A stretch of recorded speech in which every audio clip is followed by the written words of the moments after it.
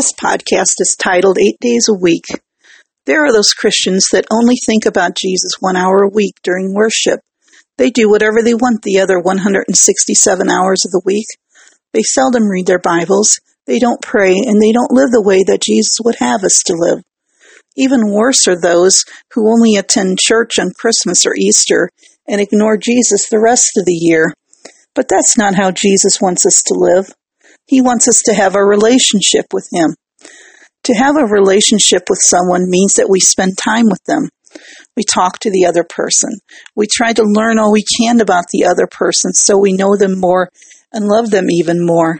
We want the other person to be pleased with us.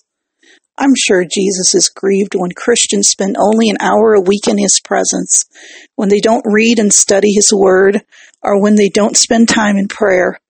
He loves them and wants to be their friend.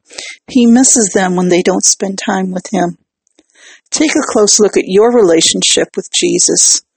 Are you as close to Him as you could be?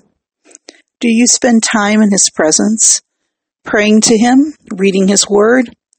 Do you live your life so that He would approve of it?